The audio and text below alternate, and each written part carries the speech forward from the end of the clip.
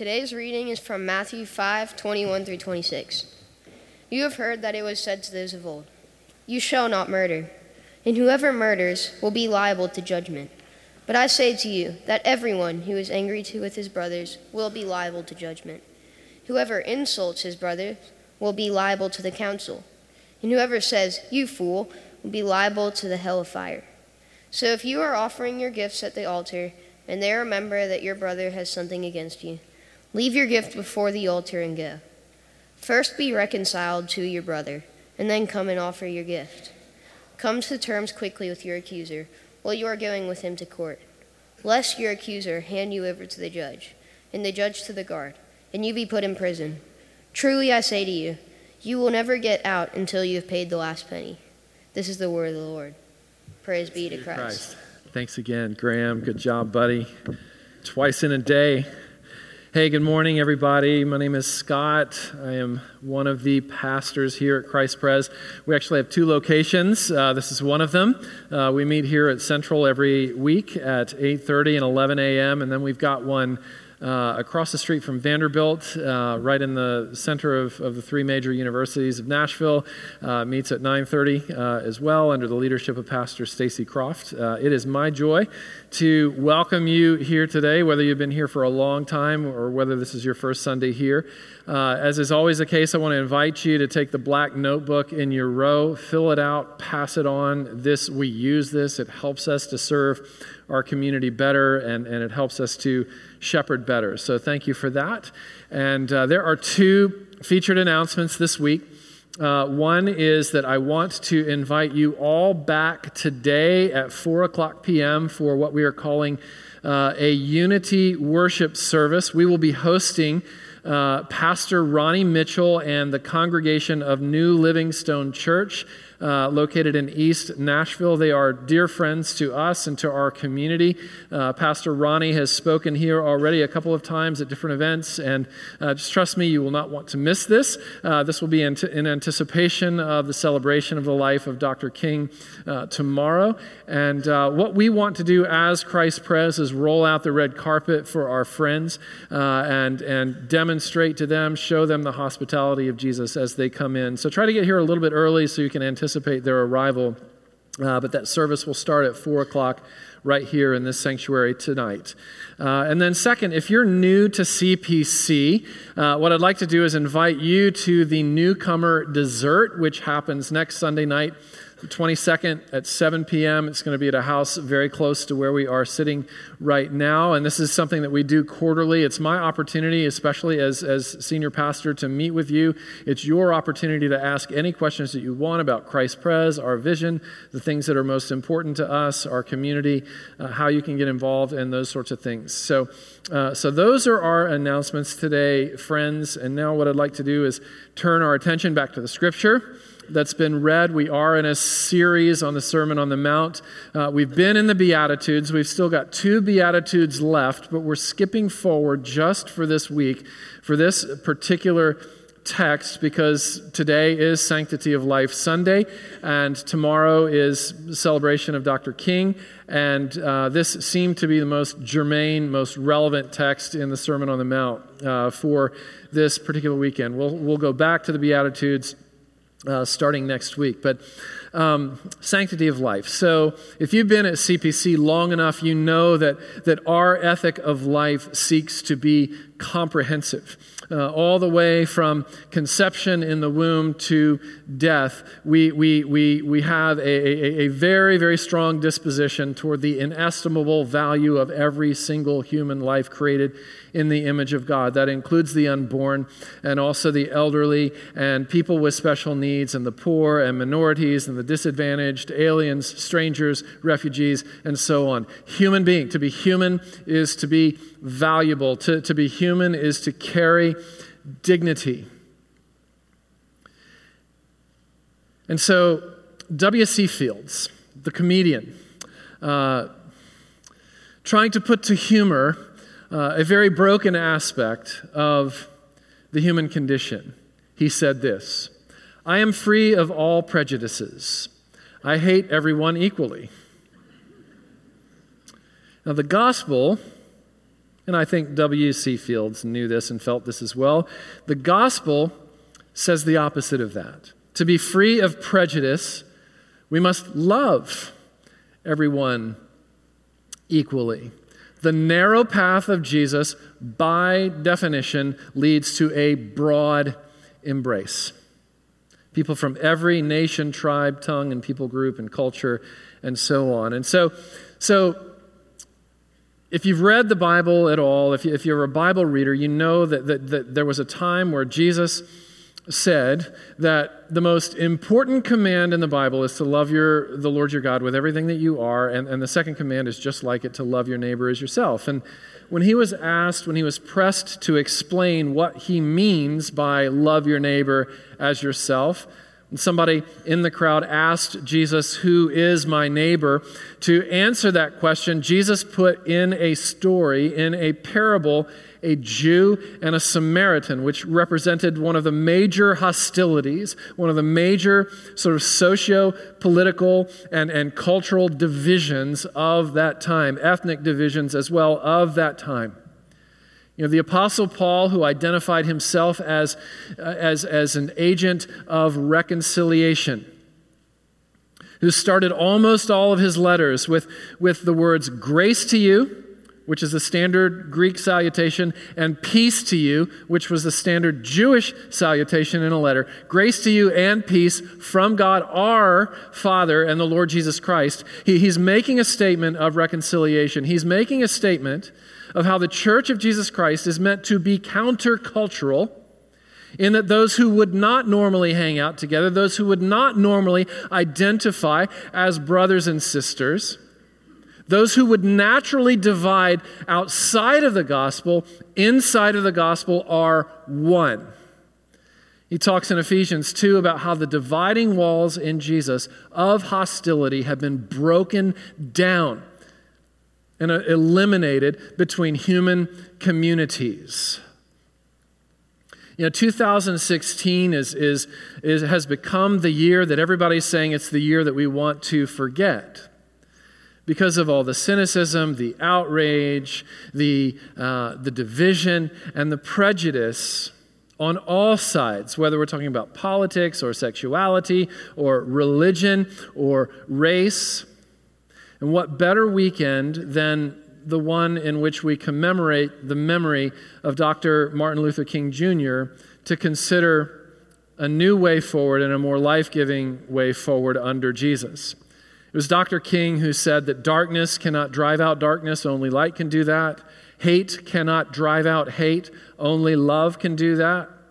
He also said that the method of nonviolence, which was his strategy for fighting oppression and injustice, the method of nonviolence seeks not to humiliate and not to defeat the oppressor, but it seeks to win his friendship and his understanding, and thereby and therefore the aftermath of this method is reconciliation. There's that Pauline language again. So there are three headings I'd like to explore the theme of reconciliation, in particular the mortification or the killing of seeds of anger in order to pave the path for reconciliation and peace under three headings. Let your sword down, let your defenses down, and take up the gospel. So first of all, let down your sword. So the truth about all of us, and Jesus alludes to this in the Sermon on the Mount, in the text in front of us today, the truth about all of us is that we have homicide in our hearts. And Jesus identifies the homicide in our hearts in verse 22 when he talks about the anger that's inside of us and the insults that proceed from that anger outside of our mouths, first and foremost. You know, one of the main phrases, one of the key phrases in the Sermon on the Mount that sort of, encapsulates the whole message is this: unless your righteousness exceeds the righteousness of the scribes and Pharisees, you can't inherit the kingdom of God. You can't see the kingdom of God. In other words, if you're going to identify with Jesus, if your righteousness is going to exceed the righteousness of the Pharisees, then you will stop looking at the law of God in strictly cosmetic terms and in terms of externals. See, what the Pharisees did was they relaxed the force of the Ten Commandments. And the commandment that we're talking about here is the sixth commandment, which says you shall not murder. And so the Pharisees relaxed the force of that commandment by essentially saying you can hate anybody you want and you remain innocent of this particular law of God as long as you haven't committed the act of murder. This is similar to modern day rhetoric, and I realize I might step on some toes in saying this, so be it. Modern day rhetoric, especially in heated political seasons, says that a fetus is a potential life. When Scripture and science and biology all tell us that no, a fetus is an actual life, not a potential life. In the same way, to say that anger is potential murder is off the mark. Anger is murder, in the way that Jesus is addressing it here. What the Lord and Master, what the King of the kingdom, of which we are part through faith in him, is saying is that the same seeds reside in us that led Hitler to kill the Jews. Do you believe that? That those same seeds are in your heart and in my heart. If you were here last week, I made a little road rage confession, right? So last week was one of those weeks. About every 6 weeks or so, I will preach at both locations here, and then I'll go to In-Town and then come back. And I got behind on the way back here for the 11 o'clock service. I got behind a voluntary slow-moving vehicle. Who had the audacity to be going 6 miles an hour under the speed limit. And how do I know that? I was watching and judging, on my own speedometer. My little road rage confession, if Jesus' words are true here, is not little at all. It's not insignificant at all. Like Bo Bennett said, pet peeves do not make good pets because of what they can lead to. So I've shared before that I represent on the Myers-Briggs profile the rarest personality that there is in the Myers-Briggs, and that's INFJ. We are less than 1%, we INFJs. And, there is literature that sort of tells you who the famous, well-known people are that share your personality trait. One of those people for me is Gandhi. I didn't realize that Gandhi took the Myers-Briggs. But Gandhi and I share a personality. Jesus and I share a personality. And then there's one other figure in the mix, and his name is Adolf Hitler. So there's an inner Jesus and an inner Hitler that every believer carries with him or carries with her. Paul identifies it as the old man and the new. We carry both with us. We carry this tension, between the spirit and the flesh. There's a lot of biblical language around this. But the question is, what differentiates Adolf Hitler from Scott Sauls? And what Jesus is suggesting here is that what differentiates Adolf Hitler and Scott Sauls is not the degree of sinfulness, because we are equally sinful, the two of us, but the degree of grace. The degree of protective grace, where God intervenes for his own sovereign purposes with Scott Sauls to prevent and to restrain Scott Sauls from becoming what he has every bit of potential inside of himself to become, given the right conditions. Tim Keller put it this way: mass murder is when an acorn of resentment gets fertilized, watered, and finds the proper environment for germination. So take a look at the Apostle Paul. Romans chapter 9, this is one of the most stunning, otherworldly declarations of compassion and neighbor love that I think has ever been written. Where the Apostle Paul, after he converts to Christianity, immediately gets ostracized and excluded from those that he formerly was tight friends with. And because he became a Christian, they rejected him, ostracized him, persecuted him, smacked him with whips, and imprisoned him, beat him, did whatever they could to get him to renounce his Christianity, right? They hated him, they despised him. They regarded him as a betrayer of the cause. And what Paul says in Romans 9 is about these oppressors, if I could give up my own salvation so that they could know the salvation of Christ, I would. If I could spend eternity in hell, damned forever, if that was what it would take to open the door for them to be rescued and healed and brought into the loving arms of God, I would do it. Now, very interestingly, very tellingly, some years after this statement, Paul writes these words toward the end of his life. Here's a trustworthy saying that deserves full acceptance, that Christ Jesus came into the world to save sinners, of whom I am, present tense, of whom I am the worst. Wait a minute. How can you would renounce your own standing with Christ for the sake of people who hate you, and you refer to yourself, present tense, as the chief of sinners. What are you talking about? This is Paul's awareness of the seeds that still reside in him. And he reflects on his former life of, yes, violence, mass murder, and such.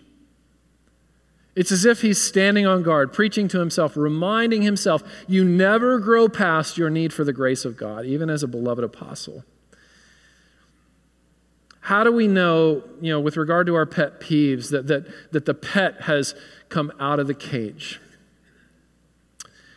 Jesus suggests that all we need to do is look at the words that come out of our mouths, because out of the mouth, what's in the heart speaks. So verse 22, he says, whoever insults his brother will be liable. And then he says, whoever says, you fool, will be liable to the hell of fire.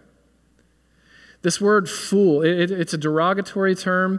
It's from the Greek word moros. We get our word moron from that. It's a belittling, it's a diminishing of the person in front of you, or it's a diminishing of a person behind their backs through gossip or slander, but it's essentially to write them off.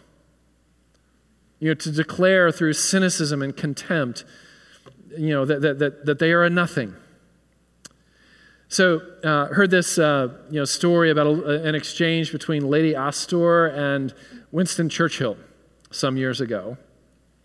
They didn't get along very well, the two of them. And Lady Astor said to Winston Churchill, Mr. Churchill, if I was your wife, I would put poison in your coffee. To which Winston Churchill responded, Lady Astor, if I was your husband, I would drink it. Now, these sorts of exchanges are quite funny until it's us. Until we're on the receiving end of these kinds of words. Sticks and stones may break my bones, but words can never hurt me. Can I ask for a show of hands? How many of us believe that's true? Okay. It's not true. And you know this if anybody has ever criticized you or insulted you. Psychology Today did a rewrite of that statement based on their knowledge, based on their expertise. Sticks and stones may break my bones, and words can cut me deeply. This word fool, this word moros, moron, and all words like it are an expression of a contempt in the heart, of a motive to belittle, of a motive to finish somebody off with your words. If you can't assassinate them legally by destroying their entire person, you will assassinate their character. You will assassinate their good name. You will assassinate their confidence through shame and such. Dallas Willard says that contempt is a knife in the heart that permanently harms and mutilates a soul. Another commentary said this, that words of contempt put a dagger in a part of someone's heart that no surgeon can reach. And of course, any conversation around the Bible about anger raises the question, what if there's real injury? What if there's abuse? What if there is oppression of the variety that Dr. King and his colleagues experienced, for instance?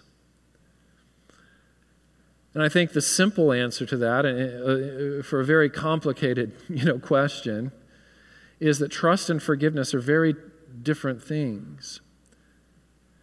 That if you have been hurt or abused or wounded or damaged by somebody else, there is a track record of trust that must be established before you'll let them back in. Trust must be earned. Trust is never assumed. There are boundaries that need to be established. There are walls that need to be placed around your heart until it becomes quite clear that this person has become repentant and remorseful and sorrowful to the degree that they have become safe again. And that takes time. Forgiveness, on the other hand, is that which is granted immediately. Forgiveness is actually a condition of the heart that Jesus calls all of his followers into, that we forgive as God in Christ has forgiven us, that the overflow of our hearts, of having been forgiven, of having been declared blameless in the sight of God, of having been declared that there is no condemnation over us because we're in Christ. As God in Christ has forgiven us, so we are to forgive. And all that means is to absorb, to not retaliate, to not punish back, but to leave justice in the hands of God. If I believe that it's grace alone that keeps me from becoming a mass murderer, and if that reality starts to form my own self-concept, that I am what I am because of grace, that I'm held back from being what I could be because of grace, it does begin to fuel a compassion and an understanding that hurting people hurt people. And that everyone you meet, like we always talk about in here, is fighting a hard battle, including perpetrators. If you were at the Nashville Institute for Faith and Works forum this past Wednesday, it was a wonderful evening. I highly encourage you to go online and watch the videos when they get uploaded if you didn't have the opportunity to be there. But one of the panelists was Metro Nashville's Sheriff Darren Hall, who's seen a lot in his lifetime. And he said in his time talking that a very high number of inmates who've committed crimes and who are incarcerated also have mental illness. And upon discovering this and interacting with this reality over time, he has landed at the mantra: arrest the problem, not the person. Arrest the problem, not the person. In other words, the driving motivation in any confrontation for a Christian who is deeply conscious of having been forgiven in grace through Christ, the driving motivation is going to be restoration and not retaliation. So let down your sword, he says. But the next thing he says is to let down your defenses. After giving stern warnings about anger, Jesus in verse 23 makes an unexpected pivot. And he says, if your brother has something against you, leave your gift at the altar and go and be reconciled to your brother. What he's saying is that for my people, the onus is always on you. Whether you are the offended or the offender, you are the one to take the first step. You are the one to take initiative in making this situation right and in seeking reconciliation with your brother. And in those instances where you are declared by somebody else to be the offender rather than taking offense at that, make it easy for other people to forgive you. Make it easy for other people to forgive you. By resisting the urge to defend yourself, by resisting the urge of taking offense over the fact that they find your behavior toward them offensive. Because another form of contempt is what you could call passive-aggressive contempt or stonewalling. You express your pain to me, and I give you a stone face. And I don't address your pain. I treat it as nothing, which is a passive-aggressive way of treating you and your personhood and your soul with contempt and stabbing a dagger in your heart quietly instead of loudly. Another form of contempt is dismissiveness. So I heard this story of a farmer's wife. I don't know if it's true or not, but it is representative in many ways. The farmer's wife turns to her husband and says, "You never tell me that you love me. You never tell me that you love me." And then he turns to her and says, "I told you I love you 30 years ago when I married you. I'll let you know if I change my mind." Don't dismiss pain when somebody brings it to you and you're the cause.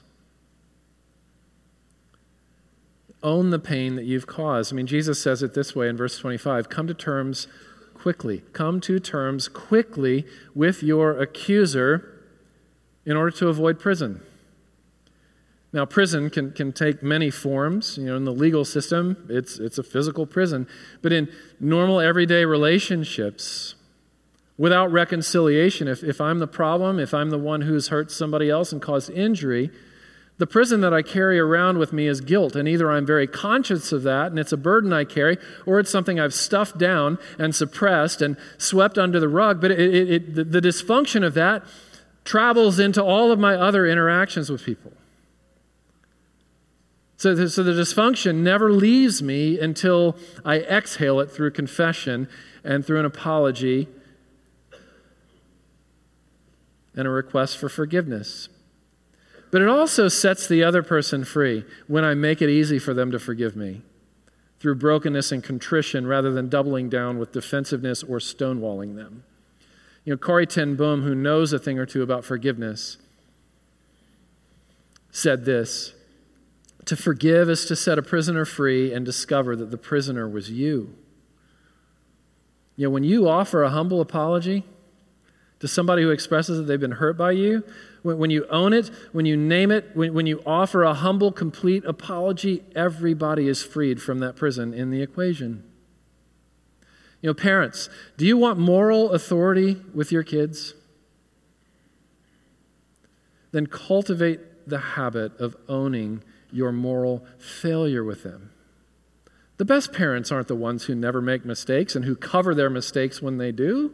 Those are the worst parents. Those are the dishonest parents. Those are the parents that Paul talks about who exasperate their children.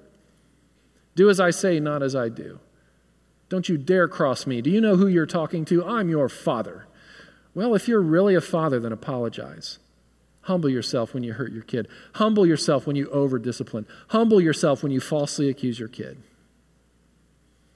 There's a lot at stake there. Kids are incredibly forgiving, but make it easy for them to forgive. The two most powerful words for a parent in the entire vocabulary of a parent are, I am sorry. That's 3 words. 4 more words after that, will you forgive me? Throw in a please there, make it 5. This is true in public too. You know, one of our staff members was sharing with me last week how she was pulled over by a police officer. And she said that when the police officer came to the window of her car, she thanked him. She said, "Thank you for doing your job, sir. Thank you for keeping our streets safe. Thank you for helping me to understand as a citizen, it's part of my responsibility to make our streets safe." He let her off the hook. Right? So, but you don't say things like that in order to manipulate so as to attain a desired result. You say those things for their own sake because they're right. You don't take offense when somebody hands you a ticket after you've broken a law. You say, thank you. You're helping me, back on the trajectory of being fully human and whole again and righteous. Thank you. And this, staff member said that the police officer said, you don't know how much that means for a police officer to hear those kinds of words. We rarely hear those kinds of words. It's very hard to be a police officer these days. I shared with you a few months ago, about how I snapped at a postal worker. I got postal on a postal worker at the post office. I just got snippy, and I thought he was overcharging me for postage, and I left, I drove off, and my conscience was weighing on me. I went back, and I waited in line, and it was in front of like 15 people. I was like, dude, I just got to apologize to you. I'm sorry for making your day worse. And his response was, you know what, I'm gonna expedite your package. I'm gonna actually make it get there quicker than what you've paid for. Now, like there's this response, and then I walk out, and there's this dude in a convertible, like BMW driving out, and he looks at me, he says, hey, dude, yeah, way to go, man, like cheering on the apology. And I'm just like, wow. Isn't it true that the human heart comes alive to and or melts at an apology? And the human heart and soul shrivels and relationships fragment from defensiveness and stonewalling. So why in the world don't we apologize more? Are we crazy? Are we insane for our lack of apology when we know instinctively that it makes everything better? And I'm not talking about dysfunctional apologizing when you say you're sorry for something you didn't do. We are crazy. We are chronic amnesiacs of the gospel. I mean, if the gospel is true, I've said it several times before, speak words that make souls stronger. Those are Ann Voskamp's words. One of the strongest words you can speak to a soul is, I'm sorry, will you forgive me? That makes everyone's soul stronger. And guess what? As a Christian, you have an inner resource to be able to apologize well. And that resource is called grace.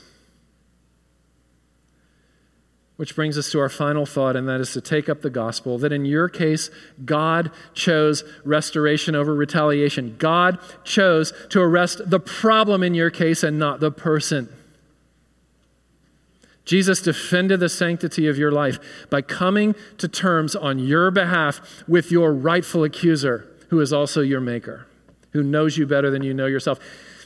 Any realistic reading of the Sermon on the Mount suggests that the Sermon on the Mount is 3 chapters of accusation, because none of us comes close to keeping one jot or iota of this sermon. Spurgeon says that a mirror can show you how dirty your face is, but it can't wash your face. And the law of God is the same way. It can show us how dirty our face is, but it can't wash our face. I love the words from Precious Lord, take my hand. I am tired, I am weak, I am worn. If that's not how I feel after reading the Sermon on the Mount, I'm not reading it honestly. And then in comes Jesus to wash my face by losing his face. In comes Jesus who goes to court for me so the Father wouldn't hold me in contempt of court, who went to set a prisoner free, and that prisoner was me.